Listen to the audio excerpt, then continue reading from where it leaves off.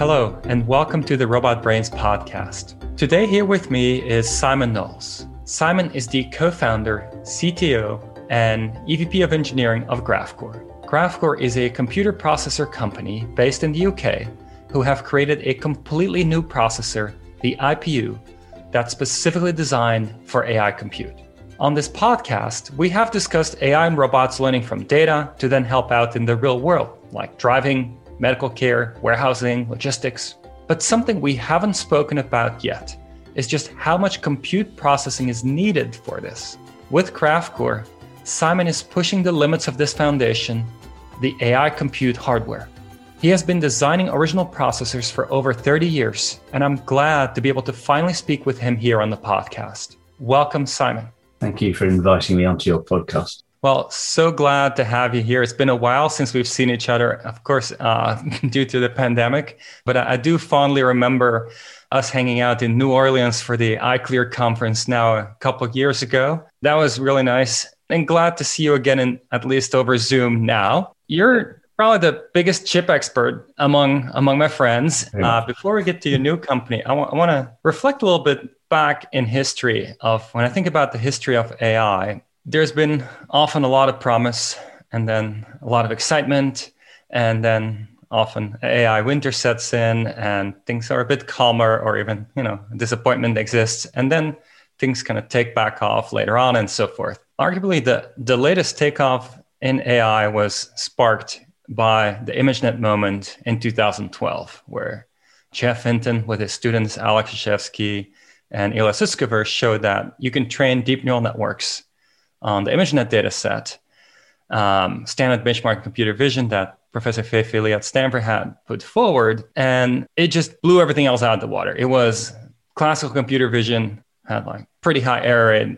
And then this all of a sudden cut it in half and things just took off from there. And that was 2012, right? One way to think of it is, of course, it's the reincarnation of neural nets. But then when going a little deeper into it, I think most people would say, a big part of it was that at the time, Alex Krzyzewski, the lead author, the student lead author on that work, was somehow able to leverage GPUs rather than CPUs to train the neural networks. And as a consequence, train on a lot more data, a lot more effectively. And so to kind of get going in the direction of AI compute, I'm curious, can you maybe explain, why is a GPU different from a CPU? What's different about it, and why is it better for AI compute?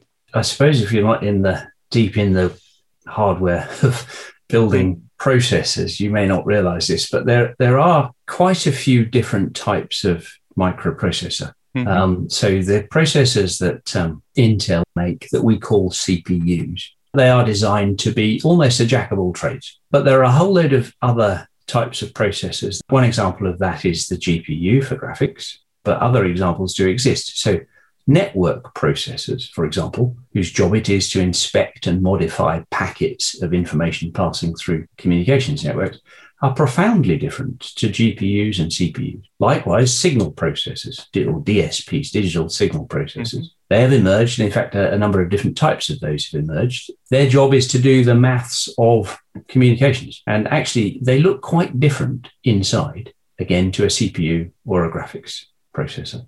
Let me give you one other example, would be a media processor.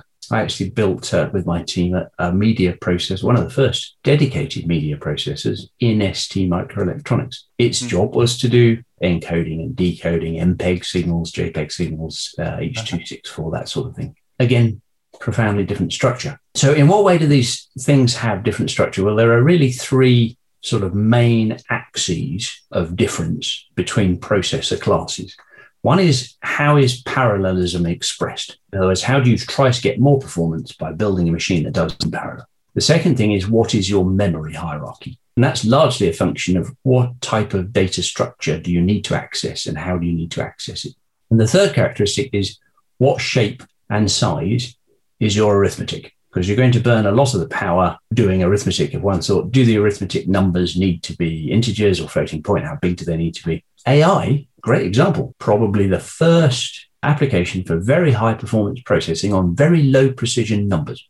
People like to compare AI with traditional high performance computing, HPC, but they're opposite. So GPUs, what's different about them? Well, on a GPU chip today, you will find quite a lot of independent processors capable of running independent programs. However, within each of those independent processors, you will also find very fat vector data paths, typically 1,000 bits wide. GPUs are originally designed to process arrays of pixels, or more primitively, 3D world models being projected onto arrays of pixels. And so you have the sort of parallelism you might expect if that's the task that you need to do. In other words, things are generally 2D or 3D objects in memory. So your memory hierarchy is designed to allow you to fetch those efficiently, and your arithmetic is designed to allow you to process on those efficiently. Now, graph course chip, just to give you a counter example, a bit different to that.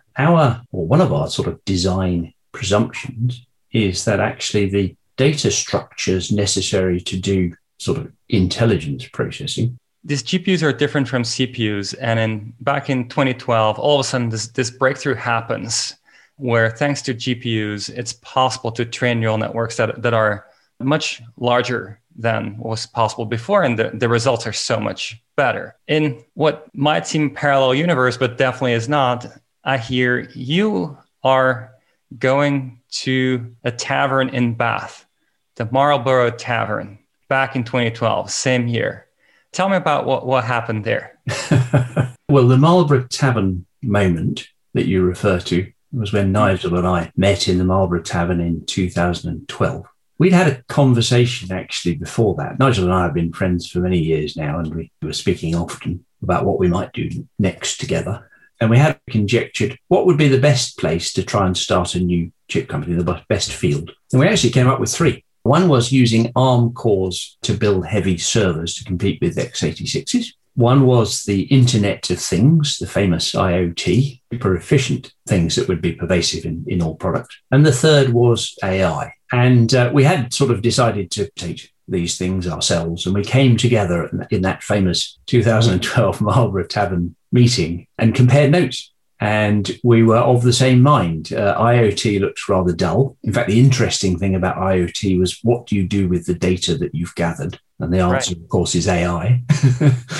The second one involved trying to walk through the front door of a really powerful incumbent in the shape of Intel. That's hard work for a startup. Eventually, of course, ARM server chips will emerge. They are already emerging, but hard work. Whereas AI, the more we looked at it, the more we thought, this is sufficiently different and has sufficient potential as a market that this could be a real big deal. That was pre-AlexNet, as I say. So in other words, it wasn't informed by neural networks. Interesting historical footnote to that. I met Jeff Hinton and we discussed neural networks in the mid-1980s. Oh, wow. My very first job was in a UK research base with the now rather quaint name of the Royal Signals and Radar Establishment. And we did research, government-funded research into all sorts of things. That establishment was responsible for much of the development of liquid crystal displays, for example, not well known. However, one of the fields that I was personally involved in was trying to use neural networks to interpret human speech, spotting key phrases and things like that for security purposes, you can imagine. And neural networks, well, we built one in silicon back then. Oh, wow. We conjectured that if we could build one bigger, then maybe we could do the job we wanted to do. Well, we were probably wrong by a factor of 1,000,000. Now we can do that job, no problem. But 100 times, that was a woeful underestimate. But those of us who are old enough will remember that neural networks tried to break out in the 1980s. I think they were first conjectured in the 60s. They tried to break out in the 80s, but we didn't have the technology to enable it. And then in the 2010s, starting with Alex Krizhevsky's famous paper, they broke out for real because suddenly, or by then, we had the horsepower to make them work. So it's interesting that you had the tavern moment and inside that you see AI as the next big space with demand for compute effectively, for the next generation of compute. And then AlexNet moment happens. Did you call up Nigel or something and say, hey, remember our conversation? Now, definitely we got to go for this? Or how did it impact when that happened? No, by then we decided, early 2012, we decided it was going to be AI and we were going to do a chip company. Now, you couldn't have chosen a less fashionable venture investment theme than heavy chips at that time.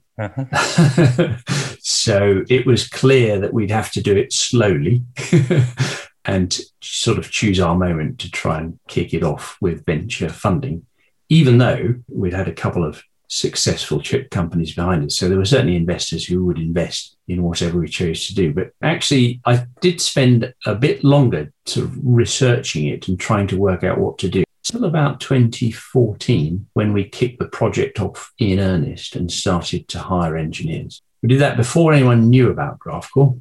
GraphCore actually didn't become sort of public until 2016. We incubated it initially inside another chip company. Now, you might think that's slightly odd, but in fact, that's exactly what we did with Element 14, the first startup. We incubated it inside a computer company called Acorn. So, it was at least a way of getting started that we had done once before. Once we started hiring engineers and sort of cranking up the effort, of course, we did become more alert to the rapid pace of CNNs and adapt our architecture more towards that. So it started to acquire more of the kind of structures that other architectures have acquired. For example, we built matrix engines into the processors on the device. Maybe zooming out for a moment, if we think about AI, there's data sets, there's then the training these days of the neural networks on that data. And this can be trained across so many different applications, speech recognition, image recognition, recognition in videos, self-driving cars use AI processing and so forth. One way to look at it is that there's so many applications, and here you are, it seems, developing a AI chip for all these applications. Am I right? And what is it that makes it possible and important to have a dedicated AI chip compared to past kinds of compute? I think the honest answer is that nobody knows. If you set out to build a new type of processor, you really have to have a sort of, 20-year perspective on that, because you have to build the processor, but they're obviously going to have to build programming tools and people are going to build applications on top of that. And so if it's not going to last 20 years, maybe it's not worth doing. So what you try to do, of course, is to say, well, where are we going to be in 20 years' time? Well, nobody knows, as I say. A few years ago, we didn't know that neural networks would be quite as ubiquitous as they are today. In 5 years' time, we may have discovered something else that isn't neural networks. So a processor designer can't afford to just harden what exists today, or at least shouldn't. There are some examples of startups who have literally tried to do that. There are also some projects, like Google's TPU, which do that very knowingly.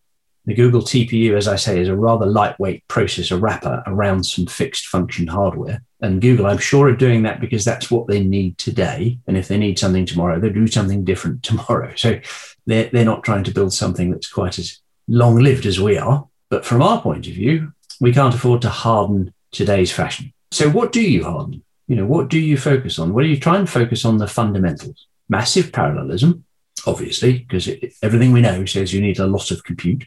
The only way we can deliver a lot of compute is by having lots of parallel computations going on. We can't make chips just run faster and faster. So that's one thing. Low precision arithmetic, that appears to be fundamental because learning from data is an intrinsically probabilistic task, and probabilities construction are not very precise. So you can imagine having a lot of very imprecise numbers that allow you to do precise things. The structure of the data is interesting, and this is really the reason why GraphCore is called GraphCore. Some data is conveniently structured into vectors or two-dimensional matrices, some useful data. So vectors occur in sequences, like sequences of word pieces in a sentence. That's quite useful data. And obviously matrices, they occur in pictures, arrays of pixels. So these are natural data forms. They're quite convenient. However, what happens in a neural network? Well, you start off with data that looks like that, and then gradually you transform that representation into some, frankly, unknowable intermediate representation. And then eventually, step by step, through many such transformations, emerge with something that's useful to you, which perhaps is another simple 2D or 3D data structure, and perhaps isn't. It's dealing with concepts. It should have a much more general view of the information that it contains than a set of points in a 2D matrix. The same applies, in fact, not just for the intermediate representations, but even for the input and output representations of some other types. The classic recommender system graph that companies like Amazon are built on is a graph structure. Facebook's friendship structure or relationship structure is a big graph. Molecules are graphs. Nature is full of graphs. And the graph is almost like the mother data structure, isn't it? Our other foundational principle was that you really wanted to be able to handle graphs as data structures generally, whatever sort of AI you were going to do and however you were going to do it, maybe not on neural networks, but graphs. And what characteristic do graphs have as far as a processor is concerned? Well, they're very high dimensional. What does that mean? Well, it has a massive effect on your memory structure. If you've got, low dimensional, like one dimension, then you've got two neighbors in your sequence. And you can put those two neighbors at adjacent addresses in a memory that you've built and go and fetch them. Now, you can't do that in 1,000 dimensions. So what happens when you embed a high dimensional data structure into the sort of low dimensional memories that we can actually make is that you induce sparsity. You scatter your neighbors to the four winds. So when you want to process on your neighborhood in a graph, which is normally what you want to do, you have to go gather things together. It's a classic sparse problem. So that's the other fundamental that we bet on. We bet that the data structures in the end would need to be graphs of great complexity. I think actually the neural network world that we didn't anticipate being quite so pervasive is now moving in that direction. Graph neural networks, I think, are, I don't know, they may be at their AlexNet moment. We've had two AlexNet moments so far. We've had the AlexNet moment itself, and then we've had the breakout of Transform, almost the second one. And it wasn't really the transformer that was interesting. It was the fact that that structure could harness unsupervised learning. That was the interesting thing. And under the hood, the transformer is quite different from the previous types of neural networks in that it actually has this, the original transformer has a dense graph structure, but it has the graph structure that you're talking about. It sounds like you're building the right thing. Even you discovered how to actually program something that does something really interesting with it. You're anticipating this need somehow. I'll tell you how I sort of view these interesting different types of neural networks. And this isn't a particularly original view, I don't think. So now signal processing emerged to have essentially a kit of key functions that you can just apply in various ways to do all sorts of useful jobs. And those key functions in signal processing are things like finite impulse response filters, infinite impulse response filters, samplers, Fourier transforms, that sort of thing. And we build signal processing structures, such as in your telephone and in the world's communication infrastructure, by composing these sort of basic blocks into all sorts of clever arrangements. I think neural networks are sort of turning out the same way. They're layer-wise because we find that the best way to learn things is incrementally, in other words, by many layered transformations of relatively small effect. And we've discovered that there are different types of layers that are useful. There are layers that have a sort of a local convolutional prior associated with them. They're useful for things like images, properties. There are layers that want to basically pick up information from anywhere in a context. That's the job of the attention layers. There are layers who actually ignore the context dimension completely and just do things like project into a larger dimensional feature space and then contract back out of it again, which appears to be useful for sort of achieving separation of things. So I think these layers are almost like the components that we build DSP systems out of. We're just learning what sort of sets is useful. And in future, once we've got a good set of parts, we'll just bolt them together in various ways. I'm quite fascinated at the moment by the convergence of traditional CNNs and attention type models like transformers. And it's wonderful to see that good results are being achieved in image processing by using a few CNN layers at the front and then a few transformer layers at the back. That appeals automatically to one's sense of what's right. Now, when I think about you starting GraphCore, and it really resonates to kind of go down to these primitives that constitute the core of AI compute, did you ever worry about the fact that AI is moving really, really fast? Because you say you need to build something that is valid for 20 years. And it seems like, what people do today compared to 5 years ago, sure, there are close relations, but at the same time, it's moving really, really fast. And was there ever a notion of how to make sure that what you design today in your chip is still relevant, as you said, 20 years from now? How can you have confidence in that? I honestly think that all interesting spaces move really fast because obviously all of the clever people pile into them if they're really promising. When we did the Element 14 startup and built those DSL modems, as they were called, broadband over copper, that was moving really fast. That was the birth of the internet commerce age. It was a really fundamental, really valuable thing. And everyone could see that. That's what drove the tech bubble of the 2000s. The other thing that you need to do is just, as I've said, focus on fundamentals and not on what is being done today. So, the fundamentals of AI, as I've said, low precision arithmetic, massive parallelism. There's another fundamental which we did factor in, which is nothing to do with AI. So I've had the fantastic career privilege of enjoying much of Moore's law.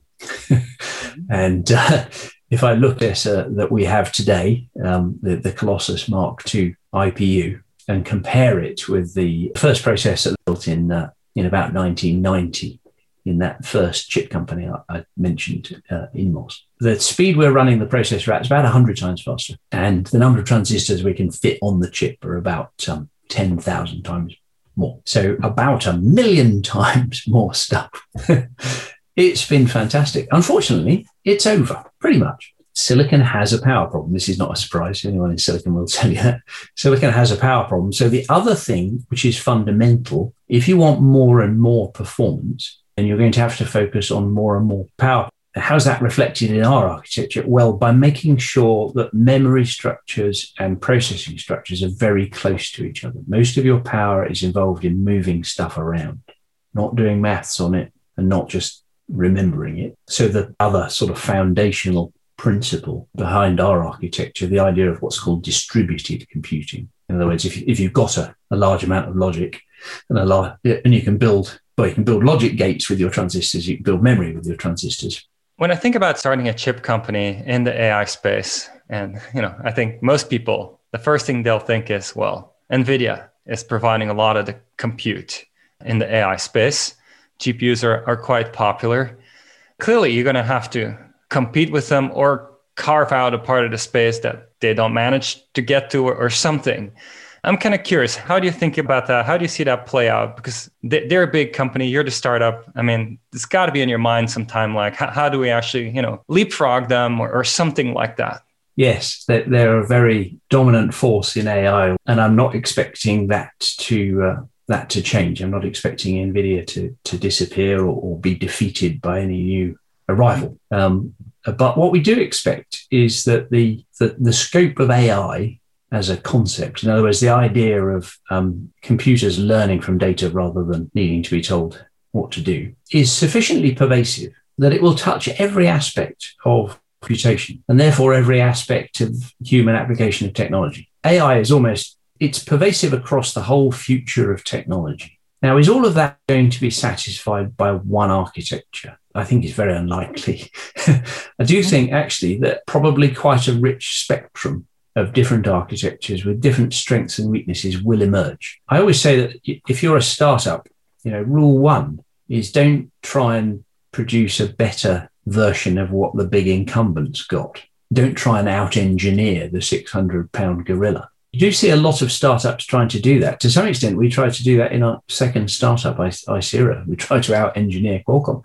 I think we succeeded in out-engineering them, but the incumbent has so much market power that a better product that does the same thing isn't enough. What that means inevitably is that for some areas, you won't be as good, but for other areas, you'll be better. So we're not trying to build a better GPU.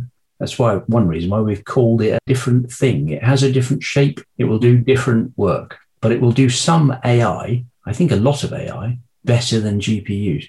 And also, I'm completely open-minded about there being other viable approaches to deliver value in the age of the AI computer. I think there are some other very promising startups. But I am surprised and a little bit disappointed by how many of the startups have decided just to try and clone a GPU. That makes no sense at all to me. So I like this notion of this space is growing so quickly into so many directions and targeting that growth rather than just what is here today and just try to do it a bit better.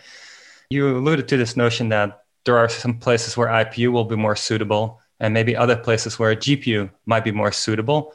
Is that kind of a vision of the future, or would you say it's already the case today that there are certain workloads where it's clear IPUs would have the edge? And can you say a bit more about that? Well, I think it's becoming clear already. The simplest way to think of it is that GPU's got lots of processors on the die. So if you have a sort of arbitrarily structured data structure, we have a larger number of processors that can go off to bits of that data structure and do useful work. Effectively, independent of the homogeneity of the data structure, if you have more processors, you can do more work. And we certainly have demonstrated that in places where there is some element of sparsity, whether it's conditional execution of code or conditional access of weight sets or just perforated data structures, that do particularly well. The other advantage that I think we have now demonstrated against GPUs is an energy efficiency advantage. Our chip is about 50% memory, 50% logic,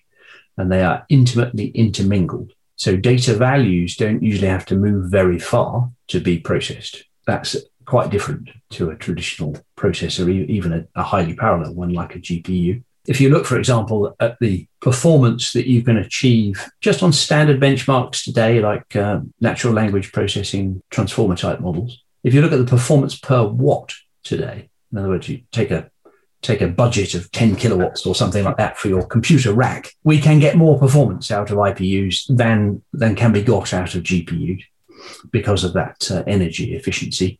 And that's with chips which have more or less the same sort of peak number of arithmetic operations per second as each other. So if we can make this a bit more concrete, maybe you said sparse compute, right? And of course, as a company, GraphCore, you build a general engine that anyone, including us, at Berkeley, we've worked with GraphCore IPUs and so forth. Anybody can build things on top of. But can you give some examples of maybe specific applications that maybe when we just see the application, we might not know, but under the hood, it relies on more sparse compute and hence has been a very natural fit for the IPU? So the most obvious example of sparse data structures that are useful is molecules. Molecules very rarely arrange themselves into convenient lines or squares. They obviously are graphs, almost axiomatically. It's also the case that useful molecules are often not very big. They can have terrific complexity of behavior and still be quite small. A molecule of a few thousand atoms is still a molecule of fabulous complexity. So if your job, for example, is to try and take a molecule of a certain structure and predict its properties, or to take a set of properties and try and work out what structure would express those properties, that's a great example. It has two fantastic properties that make it suitable for an IPU. The first is small enough data structure that actually the whole thing can live in the memory that's on our chip. We have terabytes per second of access bandwidth to that memory. So that's really special memory. And then the second thing is because of our massively parallel structure, we can operate on that irregular data structure far faster than other architectures. That's the best example I can give you. Working on molecules. And how many applications are there for that? Well, crikey, a great many. The discovery of new chemicals, better materials for fixing diseases, for coronavirus. Even just understanding how these molecules behave is a fabulous potential benefit to society. Other examples, well, we've had quite a lot of traction in the finance space. A lot of finance models turn out abstractly structured and also, if you like, probabilistic rollouts of what might happen next. That requires the ability to generate a lot of random numbers, and our machine has powerful random number generators on every one of its 1,500 processor cores. So it can, if you like, it's the world's noisiest chip. We can generate more noise per second than anyone else by quite a lot. But even if you go to simpler stuff, we talked about transformers and natural language processing. We can outperform GPUs in that space as well. And that's just processing sequences. Even in that space, actually, there is a demonstrable advantage. So even if you take things that are not graph structured or obviously sparse, like natural language processing, it's just processing of sequences of word pieces, we can outperform in that space as well, outperform GPUs. And that's just the advantage of being able to design with a clean sheet of paper. One of the advantages a startup always has. Having sold Icera to NVIDIA, of course, we know quite a lot of the engineers in NVIDIA. We know Jensen Huang quite well and have enormous respect for those people. I think they've done a fantastic job of moving their GPU, their graphics processor, into the AI space and serving the community as a result. But do have that disadvantage. It is still something derived from a graphics processor. If they had been able to start with a clean sheet of paper, I'm sure that they could have built something like ours as well. But you never have that opportunity in a big company. There's always momentum from your previous business. We are dropping new interviews every week, so subscribe to The Robot Brains on whichever platform you listen to your podcasts. Oh, and feel free to drop us a review and share our episodes with anyone you think would like to learn more about AI, robotics, and the people bringing them into the real world. One of the way people often also carve up the space is what's in the cloud versus what's in your desktop computer or laptop versus what's on the edge on your phone. And can you say a little bit about that? Where is GraphCore focused and why? So GraphCore's technology does assume a certain scale of computing. It doesn't assume that you're going to have a rack full of chips, but it does assume at least that the chip will be a certain size. And the reason for that is we derive great strength from being able to put enough memory on the chip. Now, if the chip's too small, or indeed if the power budget's too small, it doesn't really make sense. So you won't find GraphCore chips in your mobile phone. Our range of interest is from the infrastructure, the cloud infrastructure, the enterprise infrastructure, through to what I would call the heavy edge. Devices with power budgets of a few tens of watts, such as smart cameras. You've probably come across this idea of intelligent retail, where you walk into a shop, AI artillery in the shop works out who you are, correlates that with your account, hopefully, works out what you've taken out of the shop and charges your bank account. That's the heavy edge. In other words, there's quite a lot of processing involved there, and there's a power budget that's compatible with our approach. But I wouldn't say we go down as far as the sort of sub-watt mobile phone space. I think that's for others. Now, as we're on the topic of other efforts, I'm curious to get your take on, there's this one effort that often comes back in conversations I'm in, which is I'm sure you're familiar with this Cerebras effort, which says, we're going to build as big a chip as possible, which seems a bit complementary to what you're doing. And I'm kind of curious how you see the trade-offs between this notion of building, I think, a full wafer chip, which is unusual, I would imagine, at least very unusual, versus the more standard approach. Actually, back in the, when was it? The very late 80s, 90s, there was some attempt to use whole silicon wafers, what was then called WSI, wafer scale integration, in particular to deliver memory, but actually there were also some efforts in processing. So what Cerebras have done, I'm not quite sure whether I'm pronouncing that correctly, but I'll stick with it, is really, really impressive. And I wish them all the best. They've basically said, okay, suppose we make chips in the normal way, but then instead of sawing those chips up, packaging them, and then remounting them onto a board, we just leave them on the wafer. Now, the downside of doing that is that some of those chips aren't going to work because manufacturing isn't perfect. So you've got to have enough sort of spares to work around the ones that aren't going to work. There's also the downside that you have packed all of your processing, and it's a lot of processing, into a smallest possible space, which means you've got the biggest possible power delivery and heat extraction problem. And they're the bits where they've done, I think, really impressive work. Getting enough amps in and getting enough heat out is very impressive. But what's the advantage is that you can use wires made by silicon processing techniques to connect those chips together. They're very much finer than you would fit on a circuit board. Now, I don't think that advantage is enough. It actually is also a slight disadvantage in that I can't get to the wires that are sort of in the middle of the array. I can only get to the edges. And that means, for example, if I want to attach more memory to the system, I can only attach it around the edges. But nevertheless, it's a really interesting take. I wouldn't say it's a chip. I mean, if you look at the way in which it's built, the chip is actually about 5.5 square centimeters. There are a lot of them on a wafer.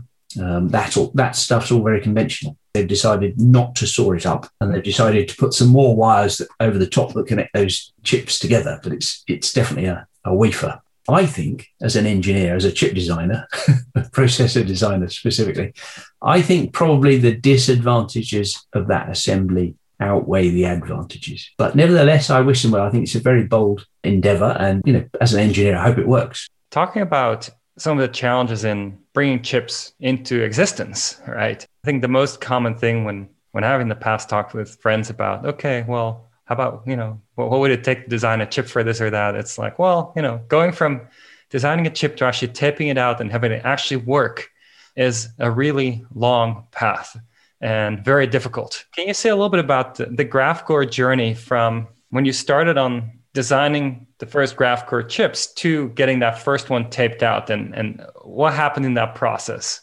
GraphCore's current chip, the Colossus Mark II, is the most complex chip that's ever been made, as measured by number of transistors. And we have the most transistors that anyone's ever crammed into 8 square centimeters. Now, if that had been our first attempt, I'm sure we would have failed. The reason why we've managed to do this is because the core of the team have been together for a very long time doing this sort of thing. In fact, the core of the team is much, much older than GraphCore. It goes back through both of the previous startups. In fact, we even have, I think, 5 or 6 people who go back 30 years to the processor team in Knowles, who have been building these things.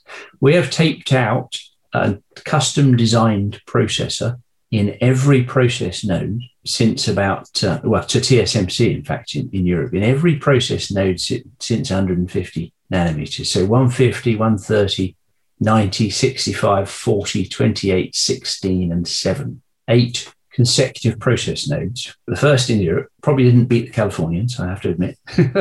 And every single one of those has worked straight out of the box.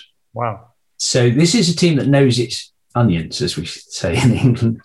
And obviously there's huge complexity in doing that and can't really learn at university. We had the pleasure of learning it in a large semiconductor company and building on what we learned from that point onwards.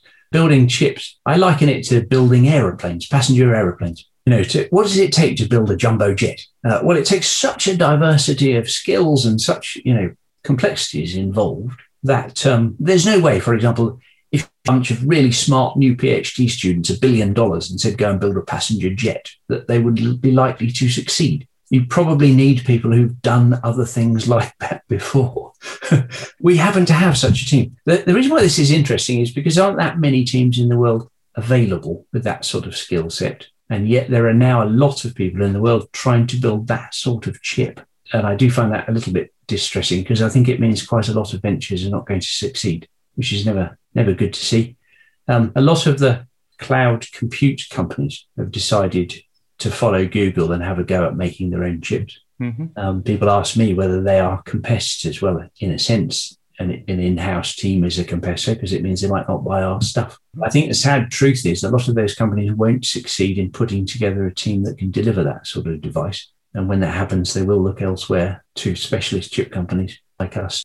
I really like this notion that you need a team, a pretty large expert team with many strengths. Different people bring different strengths. I would say that that's a little different from a lot of other AI efforts where often, think about the Jeff Hinton, Alex Krzyzewski, Ilya Sutskever breakthrough, the 2012 AlexNet moment. That was 3 people, right? Of course, building on other people's work in the past and their own work in the past, but that was ultimately 3 people doing that breakthrough, right? It sounds like in chip design that it's not going to be 3 people tipping out a functioning chip. It's interesting. It doesn't take an enormous number of people. I rail against people who have said in the past, chip design is getting exponentially more difficult. Chip teams are getting exponentially bigger, etc. That's basically not true. The size of team that it takes to build a state-of-the-art microprocessor like our device. We produced our first device with a team of about 30 chip designers and a similar number of software engineers writing tools to program the device. 30 years ago, we would have built a system of state-of-the-art complexity with the same number of people. So just to add some more numbers, it took us about 3.5 years to develop from sort of first ideas, architectural ideas, to our first generation chip. We've now done the second chip. That took about another year and a half after that. It took us about 100 man years to do the first one, those were 100 person years. And, that's what a startup can do. Roughly speaking, yes. If you want to build a competitive new chip and spend 100 million doing the first one, and you might spend 500 million building your business. So it's not for the faint of heart, investment wise. Just make sure you've got people who can pull it off. Now, if you work with such a, I would say, not a massive team, but a team with complementary expertise, you said you need maybe about 30 on the hardware side, 30 on the software side, but very complementary expertise even within hardware, within software.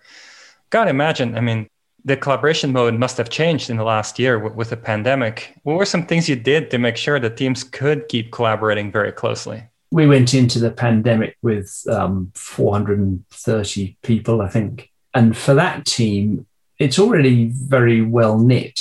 And the pandemic just meant, obviously, a lot more time in Zoom calls with each other. We discovered, for example, that meetings are really very efficient if everyone's on Zoom. So actually, that might stick as a modality. You do miss the more spontaneous stuff. But I think our team was sufficiently close-knit at that scale that I would say our productivity probably didn't drop over the last year. The bit we found really difficult was integrating new people. So we were very fortunate we were able to continue to grow. We raised more venture investment to fuel that. So we have been recruiting. There's a special chemistry that comes from being with people. And you need a lot more of that chemistry in the early stages of forming a team relationship. So we're very much looking forward to getting back to the office. I think our work patterns will have changed forever. I suspect that many people will be sort of partially in the office and partially remote, ongoing. However, we're all looking forward to being together again. When I think about the AI chips today, right, and I imagine you'll agree with me, but I'm curious, there's still a big gap between the chips designed today and the human brain. And I'm not talking about the software. Of course, the human brain runs a more interesting kind of software and so forth, but just the hardware.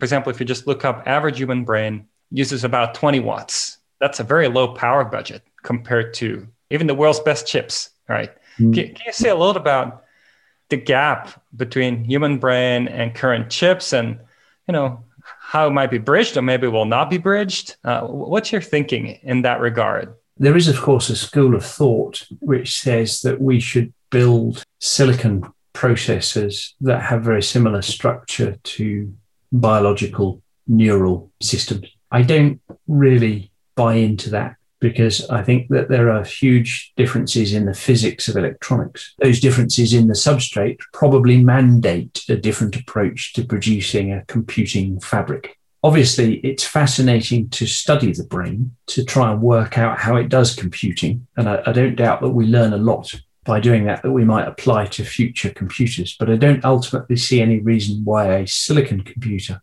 would have the same morphology as a wetware computer. So I'm not an advocate of neuromorphics, as it's called. Now, in terms of efficiency, there is a sort of efficiency limit for computing in any computing structure which does not execute a program reversibly. That's a slightly academic aspect. But there is a fundamental noise-based limit to how power efficient computing can be. And in fact, before we even get to that fundamental limit, there's a sort of practical limit. The practical limit is best understood in this way. Suppose you want to send a bit of information along a wire to some distant part, it's maybe a millimeter away. In principle, you only need to send one electron down your wire. You want to send several thousand electrons so these effects don't corrupt your signal. Now, how far away is that from where we are today? Is a very interesting question. It's about a couple of orders of magnitude, at least at room temperature. If we're prepared to cool things down, then everything gets less noisy and we can make do with fewer electrons. But about a couple of orders of magnitude. Now, the brain is more than 2 orders of magnitude more efficient than our electronic chips. So there's something more going on there. I would say that it's not fully understood. The fibers, the axons in your, I think more understandable.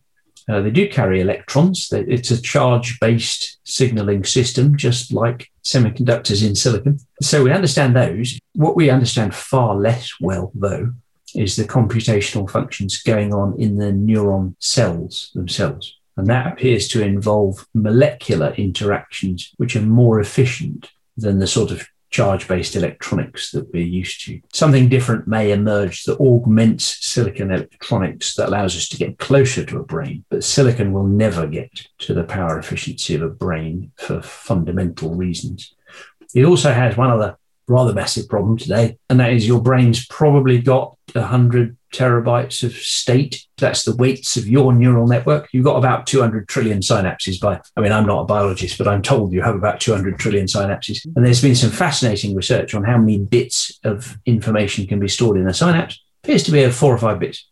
Now, we can build a computer with 100 terabytes of state. In fact, I could fit 100 terabytes in a matchbox. But unfortunately, if I want to access it as fast as you access the state in your brain, it'll burn an enormous amount of power.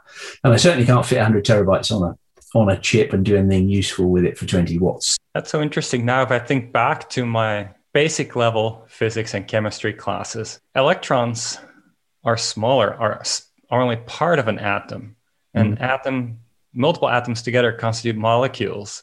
And so when I hear you say that molecular computing in the brain somehow managed to be more efficient than sending electrons around, some of that is a bit counterintuitive to me because the electrons are smaller. Can you say a bit more about why that should not be counterintuitive? I honestly wish I could. I think it's a mystery to humanity at the moment as to how the brain manages to be quite so energy efficient. But it's not the signaling. We understand that the signaling's super clever, by the way, in terms of its energy management. You don't just have one type of axon in your head. You have all sorts of different types. Evolution has done a pretty good job of trying to optimize your brain to increase its capacity whilst also keeping a lid on its energy consumption. But the stuff going on inside the neuron cells, well, the more we look at it, I think the more we realize it's quite complicated. The other number that really stood out to me that you just mentioned is 100 terabytes of information stored in our brain. And indeed, my MacBook Pro has 2 terabytes, which is a little less than 100 terabytes. But, storing 100 terabytes on a computer is not too hard these days if you get a slightly bigger computer.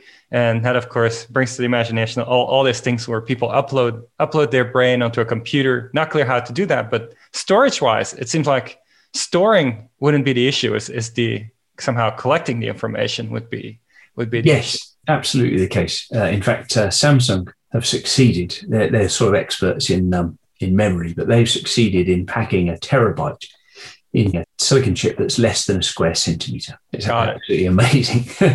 No, the issue with capacity is again one of total computation required. So take language models or just transformer structures, say, as we understand them today. We have some examples of fairly big ones. We have things like GPT-3, 175 billion parameters, and training it about 300 zettaflops. Today, just to calibrate, the zettaflop is about $1,000 of ownership of computer. In other words, if you want to build a big computer infrastructure, then it'll cost you, if you run it all the time, it'll cost you about $1,000 per zettaflop or $1 per exaflop. That's what's achievable. If you go and rent one from Amazon, they'll charge you about 4 times that amount. But you could build one today for $1 per exaflop. Now, if I take that model and I say, okay, what happens if I scale it to brain size? About a factor of 1,000.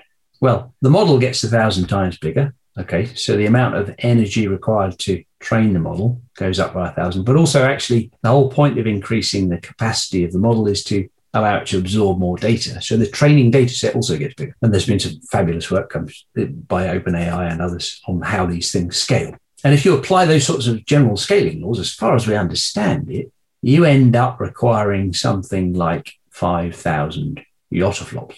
5,000 yottaflops today, that's $5 billion to run the program once. And I forget how many years of sort of, 500 gigawatt nuclear power station. But, these numbers are just out of the question to reach what we might regard as human scale So what's the answer?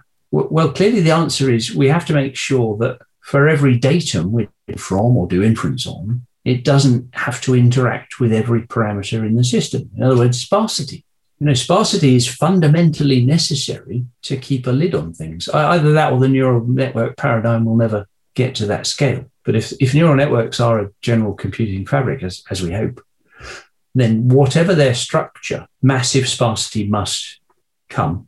Personally, I mean, there are many forms of sparsity. Personally, I think the most promising and the one that might represent the next of those magical GPT breakout events is this idea of the gated computation. So things like switch transformers and sparsely gated mixture of experts, where token by token, as these tokens pass through layers of the neural network, they select a set of weight state from a very large amount. And that form of sparsity has already been shown to be very effective, even at sort of very high sparsity, very large structures. So maybe that's it. But some form of sparsity is absolutely inevitable if the neural network is ever going to reach human type potential, capacity. And some applications of AI are only useful when we have AIs that have superhuman capacity. So any form of advisor. Suppose you were to interact with an AI doctor. Well, you wouldn't pay any attention to it if you didn't think it was smarter than a human doctor. Right. Or complementary.